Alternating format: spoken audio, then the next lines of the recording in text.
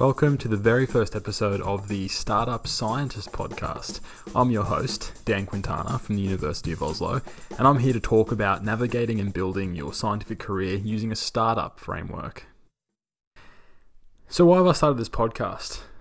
Well, the definition of a startup is a human institution designed to create a new product or service under conditions of extreme uncertainty. Now you just have to replace startup with scientist and products and services with scientific outcomes, and you have a definition of a scientist right there. Like startups, we're also trying to raise capital, in other words grants, while also attracting other people, that's scientists, to consume our products, in other words papers.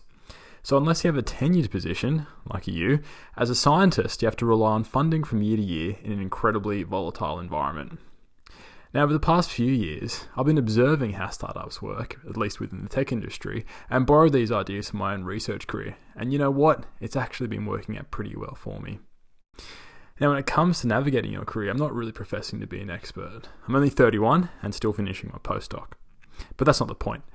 There are already so many resources and ideas out there on startups in the tech industry. So the overall purpose of this podcast is to repurpose and repackage this advice and mentality for scientists.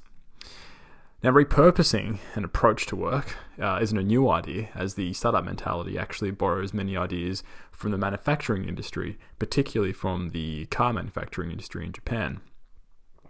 Now, for every scientist, especially PhDs and postdocs, you are a one-person startup. And the reality is you actually need to take charge about your career and treat it as a one-person startup. I've been extremely lucky to have excellent supervisors and mentors throughout my career, but senior scientists are extremely busy and they don't spend large amounts of time plotting your career. Same with your institutions.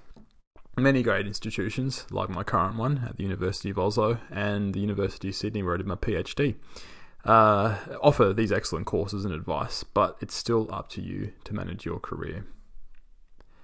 Now, a few days ago, I saw someone make this suggestion that we should be approaching our scientific careers like a startup. And a lot of people took umbrage at this idea, and people were mad. Some even were saying this is the Trumpification of science. Now, you know people are pissed off when they're involving Trump. It's nice to have a romanticized view of science where you just do your science and your institution will take care of you. But the reality is, unless you start seeing your career as a one-person startup, you're probably going to lose. No funding equals no salary and no research. It's as simple as that. I've seen a lot of people take this Pollyanna view of science and get spit out the other side, which is a shame. Now, you can survive your PhD without taking care of your own career, but beyond that, you're on your own, unfortunately. So unless you're an absolute superstar researcher, you need to be intentional about your career and what you're going to be doing for your next move. So, overall, these are going to be shorter podcast episodes, around 5 to 10 minutes. I find this an ideal time for listening to podcasts myself, such as when I'm going between the bus and the work, or I'm cleaning up my house, or doing any other task. Now, if you'd like to hear more general discussions about being a scientist and biomedical research in general, make sure you check out my other podcast. That's Everything Hurts. Everything Hurts with a Z, which I co-host with James Heathers. And we have almost 10 episodes now that you can catch up on, which run for about 45 minutes, so a little bit longer. But you can find these details in the show notes. So make sure you check it out. You can find the Everything Hurts Facebook page on Everything Hurts on Facebook.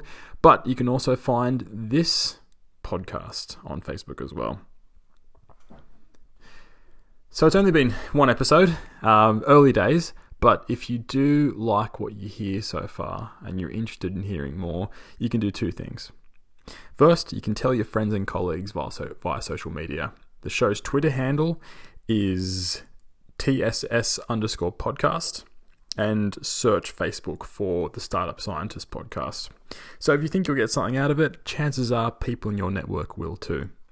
The second thing you can do is to subscribe to the Startup Scientist so you won't miss any future episodes, which should come every week or so. You can do this in iTunes or whichever app you use. I know on my iPhone I prefer using the Overcast app. It's worth checking this one out if you haven't already.